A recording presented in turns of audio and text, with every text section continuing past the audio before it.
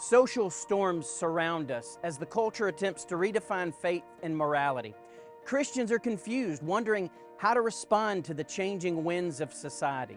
Some people run and hide from the danger, choosing isolation over confrontation. Others respond in fear, which inevitably leads to aggression.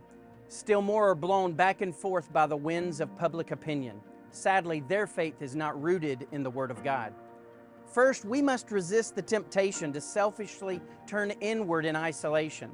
But we must also remember that our church's first priority is not simply to grow bigger. Instead, God is leading us to grow deeper. Imagine the resurrected Jesus standing on a mountain overlooking the Sea of Galilee.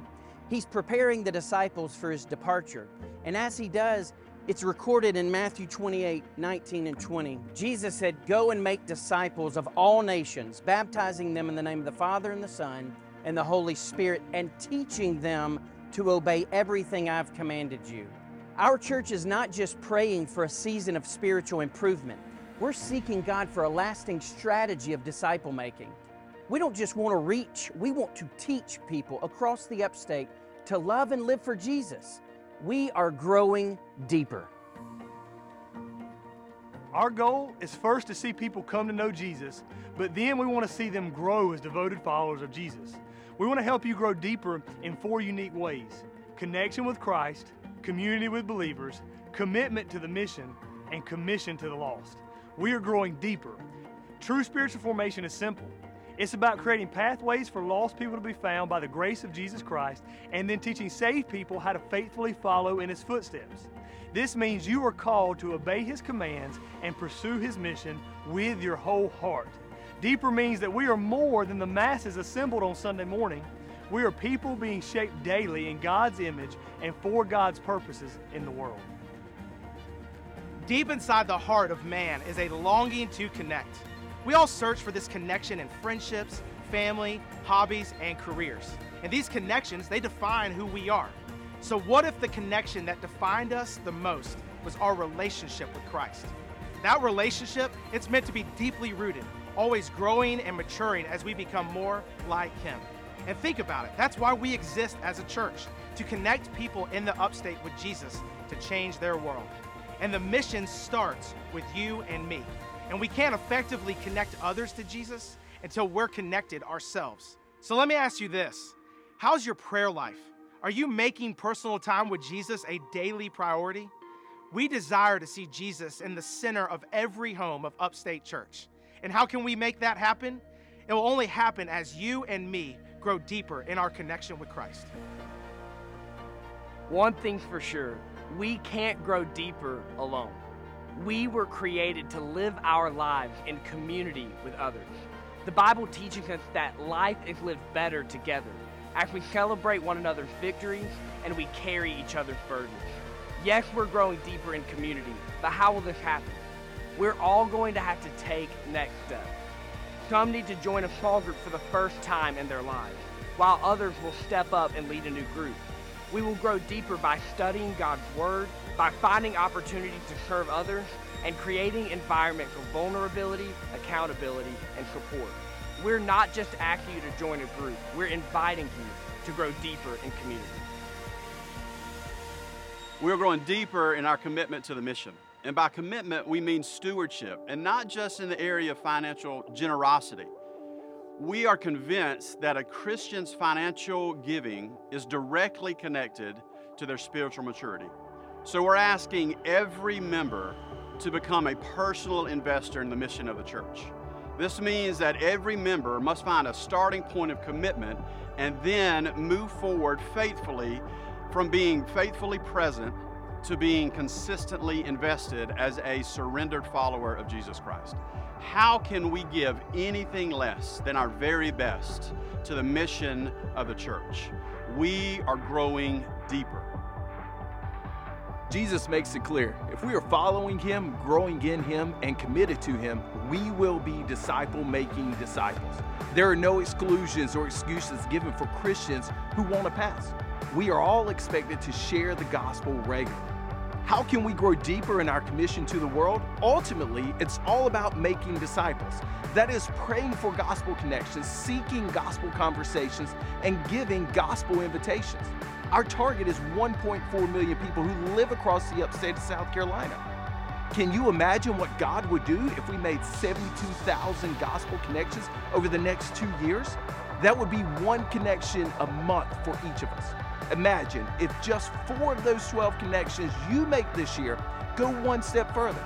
That would produce 24,000 gospel conversations. We believe that hundreds of lives will be changed as a natural result of God using this effort.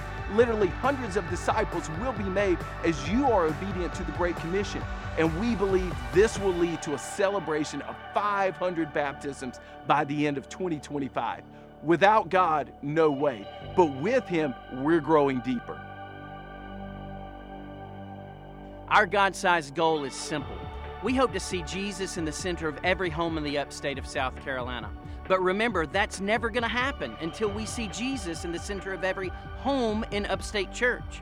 What's the strategy? What's the plan? How can we even begin to accomplish such a task? Well, I'd be the first one to agree with the words of Jesus in John 15:6, where He said, without Him, we can do nothing. But here's the truth. With Him, all things are possible. It's a different story. We won't just be a church that makes disciples.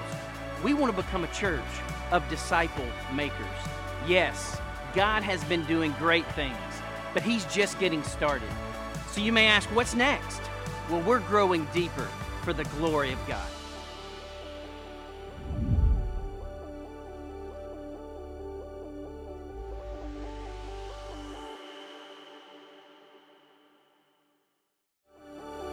Well, good morning, Harrison Bridge. Welcome to our second week here in our new sanctuary. I cannot tell you how great last Sunday was. If you miss it, that's okay. We're going to have plenty more Sundays in here. Looking forward to continuing to see how God will use this building. I'll tell you this, as excited as I was for last Sunday and how long we've been looking forward to that moment, that day, that Sunday, I'm even more excited for these next 4 weeks. Pat outlined it earlier. These next 4 weeks, I believe, are so crucial, especially if you're a follower of Jesus in among our orbit here at Upstate Church, because it really lays the runway for where we're going over the next 2 years. And here's the reason why I think it's so crucial. A lot of times we care and pour resources and commit to things that don't really matter in the grand scheme of things. Now, it's not to say they're unimportant, right? I told the first service, important day coming up on Tuesday. I'm a dad of a 4-year-old. She was just sitting right down here on the front just a minute ago, showing me her ring pop in the middle of the worship. And it's an important day on Tuesday because she gets to be Sky from the Mighty Pups and all that. But I look forward to that day because I know there are only a certain number of those days, right? When she's like 10, 11, 12, she'll tell Daddy not to dress up with her. But I bought a full-on Chase Mighty Pups suit. Mel said, what are you buying here? And I said, as long as my girl wants to dress up, we're dressing up. And so I will be Chase on Tuesday. But I think about that, and I think, the next important debate, Pat mentioned it. He's wrong on it. But Christmas music starts in the Watson home on November the 1st. Bing Crosby is going to be queued up that morning and in the office as well. I am a big proponent of, I love to celebrate Jesus' birth as much as I can. And if you're not of that, that's okay. You can grow in your walk with Jesus too. We're going deeper these next 2 years, right? No, but here's the thing. Those things, as silly as they are, as important as we may make them, at the end of the day, they're not that important.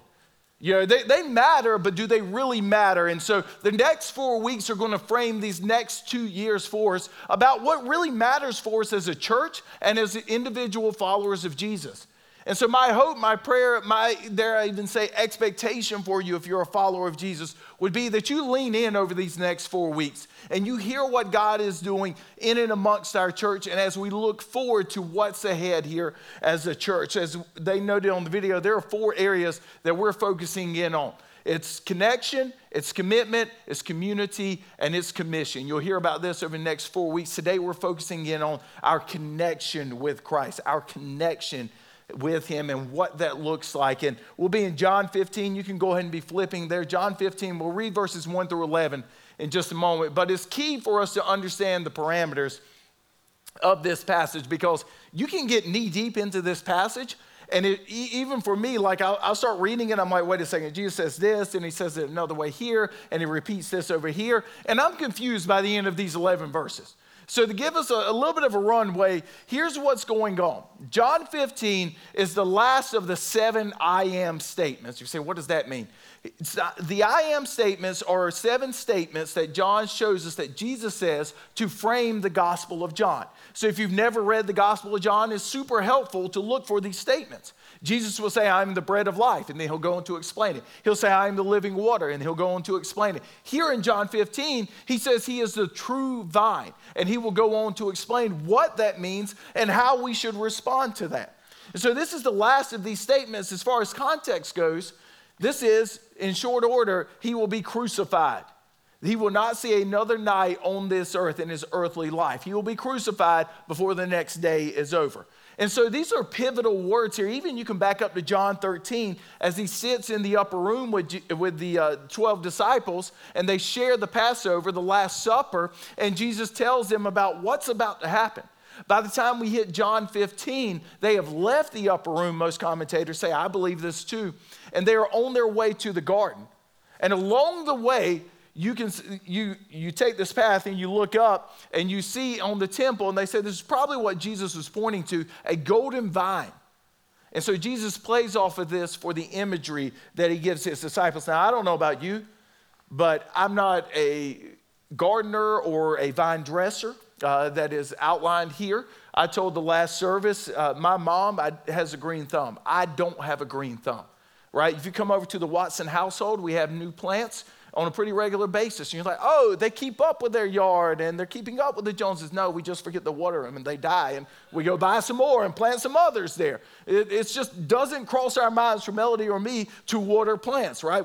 That's just not an essential thing in our lives. And so I'll tell you, when I started in ministry a decade ago, one of the things my mom, my loving mom, she says, I want to buy you something for your office. And I said, cool. She said, I want to get you a plant. And I said, Mom, let me just save you some money, save you some time. It will die, right? If you walk in my office, it's a very bland office. I'm not one who puts stuff up on the walls and this and that. I want to spend my time in other ways, right? So if you literally walk in my office, my diplomas are still on the ground. Why? It's not because I'm lazy. I'm just like, I don't want to take the time to put it up on there. I got to focus on other things. If you walk in my office, the plant that my mom bought me is sitting right beside a chair you'll sit in. And there's not even a table for it. Now, here's the thing. When she bought me that plant, she insisted on it. I said, all right, well, here's the deal. Give me something that is hard to kill. Like, literally, I cannot water it for months, and it'll be okay. And so she bought me this, like, Japanese bamboo thing, and it's, like, all crazy now. I have literally forgotten to water that thing months on end sometimes. It's still living by the grace of God here, and it's just a reminder that I am not a good vine dresser, right? I don't necessarily look at those things and say, oh, that plant needs water, right? This is what needs to happen here. There's a plant, it needs water to grow and continue to live. Just never crosses my mind. So in this imagery here that Jesus has given, for me, it's so key that we have to understand what he's saying and who it reflects. So Jesus will refer to himself as the true vine. The vine dresser we'll hear about in the opening verse here in just a moment is God, and we are reflected as the branches there. And that is the branches that are connected to the true vine. And it's essential to understand this as we walk through this. So look with me. Chapter 15, verse 1. Jesus says this, I am the true vine, and my Father, that is God, God the Father, is the vine dresser. Every branch in me that does not bear fruit, he takes away, and every branch that does not bear fruit, he prunes, that it may bear more fruit. Already you are clean because of the word that I have spoken to you. Abide in me, and I in you, as the branch cannot bear fruit by itself, unless it abides in the vine. Neither can you unless you abide in me. I am the vine, you are the branches. Whoever abides in me and I in him, he it is that bears much fruit. For apart from me, you can do nothing. If anyone does not abide in me, he is thrown away like a branch and withers. And the branches are gathered, thrown into the fire and burned. If you abide in me and my words abide in you, ask whatever you wish, and it will be done for you. By this my Father is glorified, that you bear much fruit, and so prove to be my disciples. As the Father has loved me, so have I loved you. Abide in my love. If you keep my commandments, you will abide in my love, just as I have kept my Father's commandments and abide in his love. these things I have spoken to you, that my joy may be in you and that your joy may be full. So we're going to unpack this through three different phrases, points here, if you will. But the overarching thing we're going to see here today, that going deeper starts with staying connected to Christ. Going deeper starts with staying connected to Christ. And so if you're a first-time guest or you've been here a few times and you know that you don't know Jesus, understand this. One, you are in the exact right place. I try to say this almost every week. You are exactly where you need to be today. Hopefully you felt welcomed and loved. But if you're coming to the realization already that I don't know this Jesus they're already talking about, here's the move. Here's the move to that connection for you. And it's that you would realize today as you hear about this Jesus that you need a point of turning from your sins and turning to trust in Jesus as the one who you wholly depend upon. And this word we've heard over and over in 11 verses that you abide in. And we'll unpack that in a minute. But that's the invitation on the table for you. For the person who doesn't know Jesus, the move for you is simply this. That you would come to know him and connect with him for the first time and see how he will change everything in your life there. For the person who is walking with Jesus, here's what this looks like for you. The first of 3 points for you is this. Someone connected to Christ remains in him. It's the first thing we see. Someone connected to Christ remains in him. Now, I've already noted the word there, abide. If you're like me, this word seems like it comes up 100 times in 11 verses here. And I'm asking the question because it's not a word that we use a lot, right? I don't go and talk the melody and be like, well, I was abiding over here and you were abiding. That's weird, right? Nobody talks like that. So what does it mean to abide? How do we unpack that? Because it's pretty clear. If Jesus is repeating it this many times in 11 verses, it matters. It carries with it significant weight. So what does it mean? Well, to put it in our terms, to define it as Jesus defines it here, abiding means remaining in Christ in that connection. And the word picture he gives there is that he is that true vine, and that the branches who are you and me that are followers of Jesus, we are vitally and crucially connected to the true vine. That we abide in him, that we find our source of strength, our source of a foundation, a solid foundation, we find in him. And so abiding means remaining, staying connected with him. And if you're like me, you're like, okay, Corey, I still don't quite put it all together. Well, I'll tell you this. I had the opportunity the other week to share the gospel. A guy reached out to the office and he was connected with our campus and he said this. He said, I want to talk about Jesus and knowing Jesus. And let me be clear. Like, it was a busy day, but that's a day or a meeting that I will rearrange my whole schedule for. So I dropped some things, shifted some things around. Next thing I know, I'm sitting in the parlor looking at this man, and he asked me this question. He says, how do I know that I know Jesus? Essentially what he was asking, how do I know that I abide in Jesus, that I remain in Jesus, that Jesus has changed my life? And we were sitting there, and I used the illustration of a chair, and I don't really have a chair up here, so here's the illustration in here. To abide in Jesus means to wholly remain in him, which simply means this, right? I'm trusting that Wes Walker got this from a reputable place and that this is well made here. That the person did what they needed to do to put this. So my whole trust in this moment is on this table right here. I am wholly dependent upon the maker of this table. I am at the mercy of the maker of this table. So this is what it means to abide in Jesus. I am wholly resting upon Jesus. I find my source, my connectivity, my foundation in him. But so often the temptation for many of us when it comes to abiding in Jesus completely and wholly is that we get this moment of where we trust in Jesus at our salvation, but then we try to turn the Christian life into something like this, that, okay, Jesus, I'm with you here, but the rest of my life I'm going to take care of myself over here. And that's how a lot of Western Christians function in today's world. And it's no wonder we don't see the change in our lives or the change in our communities that we long to see or that Jesus has told us we should see. And it's because we are not abiding in him. We are not wholly remaining in Jesus. We are not remaining connected in him. And so the question becomes, how do we do that? We'll talk more in just a second, but notice this. For the person who knows Jesus, abiding in Jesus is the expectation. It's not optional. Jesus makes that clear again and again. We abide, we abide, we abide. This is the only way the branch finds life. This is the only way the branch remains alive. We abide in Jesus. It's not a one-time decision, but this is an active posture, an active form of obedience here. It's not just, I abided in Jesus at my salvation, but it is a continuous act in our lives that I constantly need to be reaffirming. I constantly need to be remaining in that connection with Jesus there. Now, the flip side of this, the negative side, is that Jesus says, if you do not abide in me, the branch will be cut off and thrown to the side, and it will wither, and it will be thrown into the fire and burn. It's one of the most terrifying statements that he makes. Now, at this moment, Jesus is walking with the disciples to the garden. Stands, there's one disciple who's not there. We know him by the name of Judas. In the upper room, Judas was there, but we know if you go read the previous chapter that Judas leaves at some point between the upper room and when they are walking to the garden. And he leaves to betray Jesus. Now, check this out. Judas looks the part.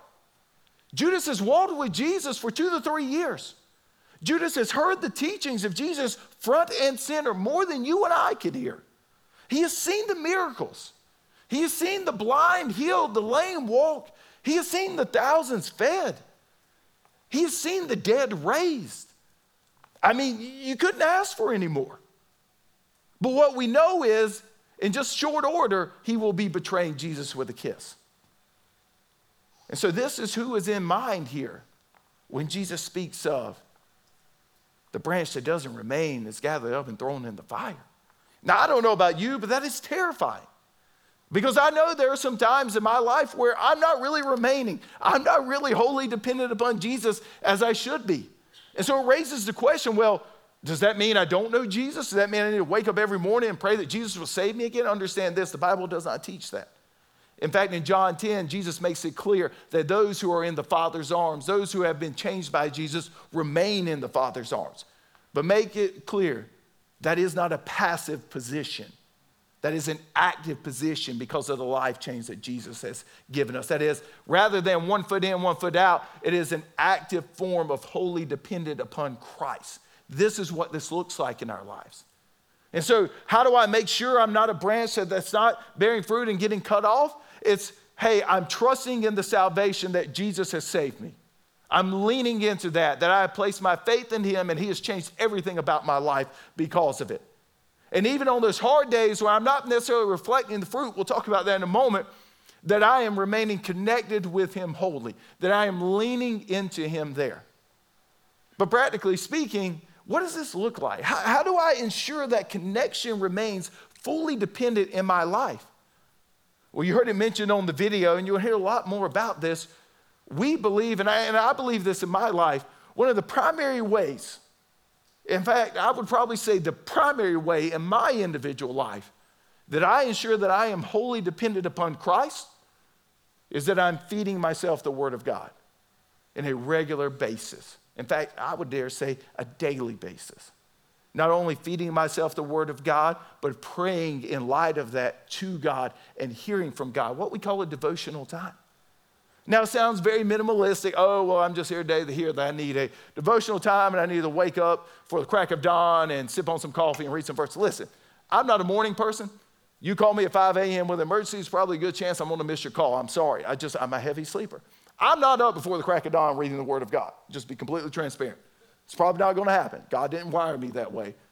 But what he has wired in me is a longing, a desire, a need for the discipline of my heart to pour the Word in on a regular basis in my life. How do I make sure that my wayward, evil, wicked heart on its own remains in Jesus, remains connected to Jesus? How do I ensure that I'm wholly dependent on him? I hear about the Jesus that I need every morning. I hear about the Jesus that I need in my life as I open the Word and I let that drive my prayer life. And so here's the move here. Even just for the first week of Deeper, what's the takeaway here? We want to see our people engaging in the Word of God regularly. And I would say it's not out of bounds to say every day. I made a commitment back in 2014. I came to the realization that if I would have anything to offer, not just in ministry, but in everyday life to anyone of any worth, I needed to read the Word of God every day of my life. Now, 9 years in, I've done it. There's going to come a day where I probably don't. Now, I'm not sitting down and reading Exodus every day. There's some days I read a verse, okay? There's some days I read a chapter. But I'm trying to train my heart that to be wholly dependent upon Jesus, man, I got to feed my heart the Word of God regularly. 6 years ago, I made a commitment on top of that to say, man, I need to read through the whole Word of God every year. Because I don't know about you, but if I'm not committed to a plan or something that takes me to places that I don't normally read or make me uncomfortable, I'm never going to read those parts. I'll only read what's comfortable to me. And I know I need to hear the uncomfortable parts. I know I need to hear the parts I'm not as familiar with. And so every year I read through the Word of God, and that's intentional because I know the wickedness of my heart. Folks, if we are to remain in Christ, as people who are connected to Christ, if we are to be actively abiding in Him, we need the Word of Christ in our lives. And so our hope is that on January 1, we're starting a reading plan together as a church on YouVersion app. Yes, we're using the YouVersion app. Here's why. It's an easy way to be connected with one another. It's an easy way to discuss what we're reading with one another and to pray for one another. And so the QR code that Pat mentioned up there, the Connect QR code, if you didn't get it, we can give it to you later. There's an opportunity for you to go ahead and get on board with that plan there and read together as a church. Someone connected to Christ remains in Him. Leads us to the second point here. Someone connected to Christ produces fruit. Someone connected to Christ produces fruit. See, I don't know about you, but I like to jump to this point. And I'm the type of guy, I love metrics. I mentioned last week, I love numbers. I love seeing growth of stuff. And so for me, it's real easy to just say, okay, I get the abiding in Christ, but I need to move to the fruit. And then what happens is the downside to that is I start measuring whether I know Jesus or not, whether outwardly I'm looking like Jesus or not. Now let's be clear. Fruit is expected for the Christian. That is expected here. Jesus doesn't say, well, if you produce fruit, but when you produce fruit. If I am walking with Jesus and remaining with Him, pouring His word in my life, then fruit should be a natural byproduct. Now, am I producing fruit every single day? No. There are seasons where I don't produce the fruit that I should. So if you're in that boat with me, well, you're in good company here. So don't put this unrealistic perfection pressure on yourself. But it is a call here in this passage that the branch will produce fruit. And notice here the role of the Father, the vine dresser. He prunes the branch, that is, He changes us so that we can produce more fruit. How does He change us? Through the Word of God. We'll talk in a few weeks through the community of God and living that out. He changes my heart through the Word of God to produce more fruit. To abide in Him means I should naturally produce fruit. So don't miss it. Abiding in Christ is the foundation. Fruit is the byproduct that we should produce there. That when I rightfully abide in Christ, fruit should therefore follow. So what does this look like? What kind of fruit are we talking about here? Because when we think of fruit in these terms and times, we often just shove it over to the super spiritual or those who are paid vocational staff or the missionaries over there. But me living in Simpsonville, South Carolina, I don't know about fruit in my life as a follower of Christ. But it is the expectation. So what is fruit? Well, it's the obedience to Christ's commands that produce fruit. You can find a very practical list in Galatians 5, the fruit of the Spirit. Love, joy, peace, patience, kindness. These are things we should be growing in. They're not final check marks, but as I live for Jesus day after day, I'm growing in these markers here. You can find another list in Colossians that Paul gives. Again and again, the Bible spells it out, the type of fruit that we are to bear, the type of fruit that is supposed to be showing up in my life. But to sum it up from a big picture standpoint, the fruit that is in my life, that should exist in my life as a follower of Jesus is simply this, that I'm growing to be more like Him day after day after day. That is sanctification. That is being made more in the image of God day after day after day. To put it this way, we are growing to be like little Christ in light of the main Christ. We are growing to reflect that day after day after day. So a marker here to ask ourselves is simply this. Do I look more like Jesus in what I read in the Gospels because I'm reading the Word regularly? Do I look more like that today than I did last year? Am I reflecting the fruit of Galatians 5 in my life more than I was yesterday? Now, it doesn't happen automatically. There's work, there's commitment, there's discipline. but it starts with the foundation of the Word of God in our lives. And understand this, if I'm a follower of Jesus, fruit is expected. Here's the thing, fruitfulness is an indicator of a life spent and focused on Christ. Fruitfulness is an indicator of a life spent and focused on Christ. When we are rightfully focused on Jesus, we cannot help but naturally reflect Jesus to the world around us. We want to see the community of the world and the 1.4 million people in the upstate of South Carolina changed and shaken by the gospel of Jesus. We have to be a people connected, remaining in him and showing that fruit because of our stance of abiding in him. It leads us to the last point here. We saw first, we are to remain in him. Secondly, we are to produce fruit. And third and finally, someone connected to Christ experiences joy. Someone connected to Christ experiences joy. And it kind of seems kind of off kilter here for Jesus to mention this because we've talked about a vine and branches. We've talked about fruit. Now we're talking about joy. What does this mean? How does this fit with the previous 9 verses we've read? Well, in verse 10, what he makes clear is that abiding actually leads to obedience in our lives. To be wholly dependent on Christ is not just hearing from the Word of God, but applying the Word of God to my life. That is, if all I'm doing is just reading and walking away unchanged, that's not fully abiding. That's just hearing some great stories. We need to see it change our lives, and that should lead to obedience here. Verse 10, he says, if you keep my commandments, you will abide in my love. You will remain in my love. You will be connected in my love. Notice here, the precursors to joy being produced in our life, to being experienced in our life is this, obedience and love. You'll notice all the way through Scripture, to rightly love God is to rightly obey his commands. To rightly obey his commands is to rightly love God. They are interconnected. You cannot separate the two. It would be like me looking at Melody and saying, I love you, but I'm never going to show up in our marriage. You would look at me and say, he probably doesn't love his wife.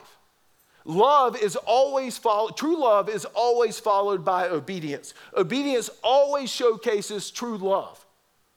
And so love and obedience are together, and what Jesus is saying here is that we obey his commandments, and when we keep his commandments and abide in his love, verse 11, my joy may be in you, and that your joy may be full. You see, the fulfillment of these 11 verses, what Jesus is saying here is this, when you abide in me, when you remain in me, when you're hearing from my words, when you're producing fruit, the natural outcome here is everlasting joy.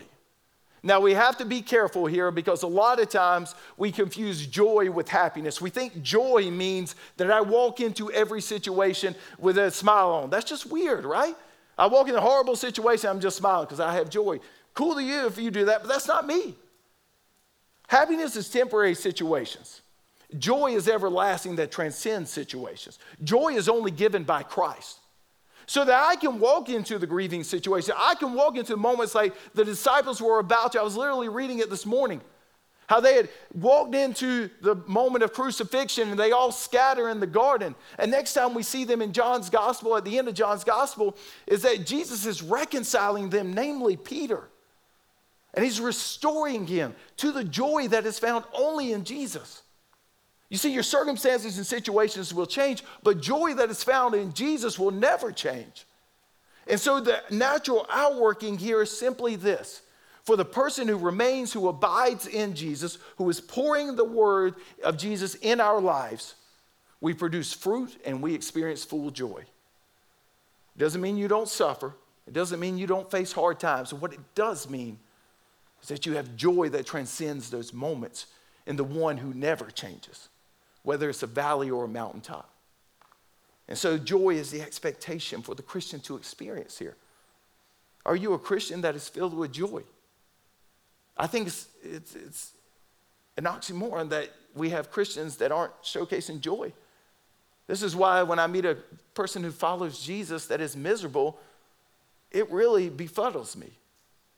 I'm like, I get, like we walk through some stuff sometimes, and there are seasons that are tough. But if you're consistently a miserable Christian, man, you need to go back and check, are you abiding in Christ? That's why I'll be blunt with you sometimes. I'm like, listen, like, I don't want to be around you if you're a miserable Christian because it doesn't make sense. Doesn't mean that we're all happy-go-lucky in clouds and sunshine every day, but what it does mean is that no matter the situation, I have joy that I can latch on to with Jesus. He is the unchanging foundation, the unchanging one who I abide in. So at the end of the day, here's some questions to help us connect as we go deeper. To go back to remaining in him, am I willing to make the commitment to open up the Word of God regularly? If you're a follower of Jesus, this is the expectation.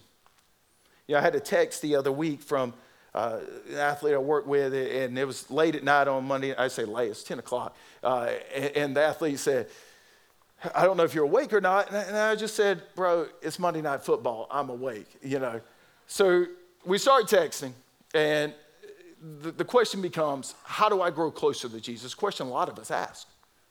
And I said, well, first and foremost, do you know Jesus? Do you know the true vine?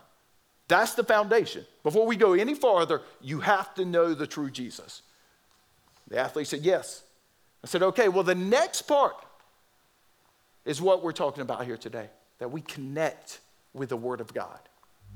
And I said, for me, for so many years, if I look back to all the way in 2007 when I wandered in the church, and I didn't know what I was doing there, and I didn't really know the Jesus fully there, what has changed my life in the 16 years since primarily is here in the Word of God.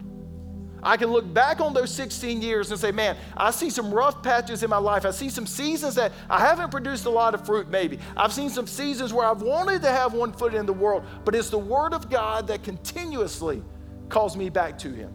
And the cool part about this conversation was that we started to read the Gospel of Mark together. And over the past few weeks, as we've read the Gospel of Mark together, I can already see in little moments, little instances, how the Gospel of Mark is shaping and reframing this heart. This is the power of the Word of God when we connect with it. So followers of Jesus in here simply is this.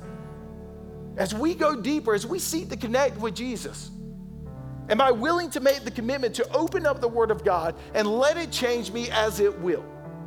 Because if we're going to see a move of God over the next 2 years as we go deeper, it has to start here. Before we even think about commitment or community or commission, it starts here in the Word of God with me. Open up the Word of God regularly. Open it up consistently. And watch how the Lord will change your life, not only your life, but the lives around you for the next 2 years here. Are you willing to go deeper and to connect with God to see what His Word might do in your life? Let's pray. Jesus, I thank you that you're a God who gives us your Word, even when our hearts don't want it. And I know so many days that I wake up, my first desire is not your Word, but because you've shown me the need for your Word in my life, I never walk away from it, not being challenged or changed. So God, I pray in this moment, first and foremost, for those who don't know Jesus, that they would see that you are the true vine. You are the one they need. You are the place they need to abide and rest and find connection. And that today they would start that conversation. God, I pray for those of us in here who have already trusted you, that we would simply seek to connect with you by prioritizing your word in our lives, that we would remain in you, we would produce fruit, and we would experience joy because of you. So Jesus, I pray that you would move during this time. And we ask these things in your name. Amen.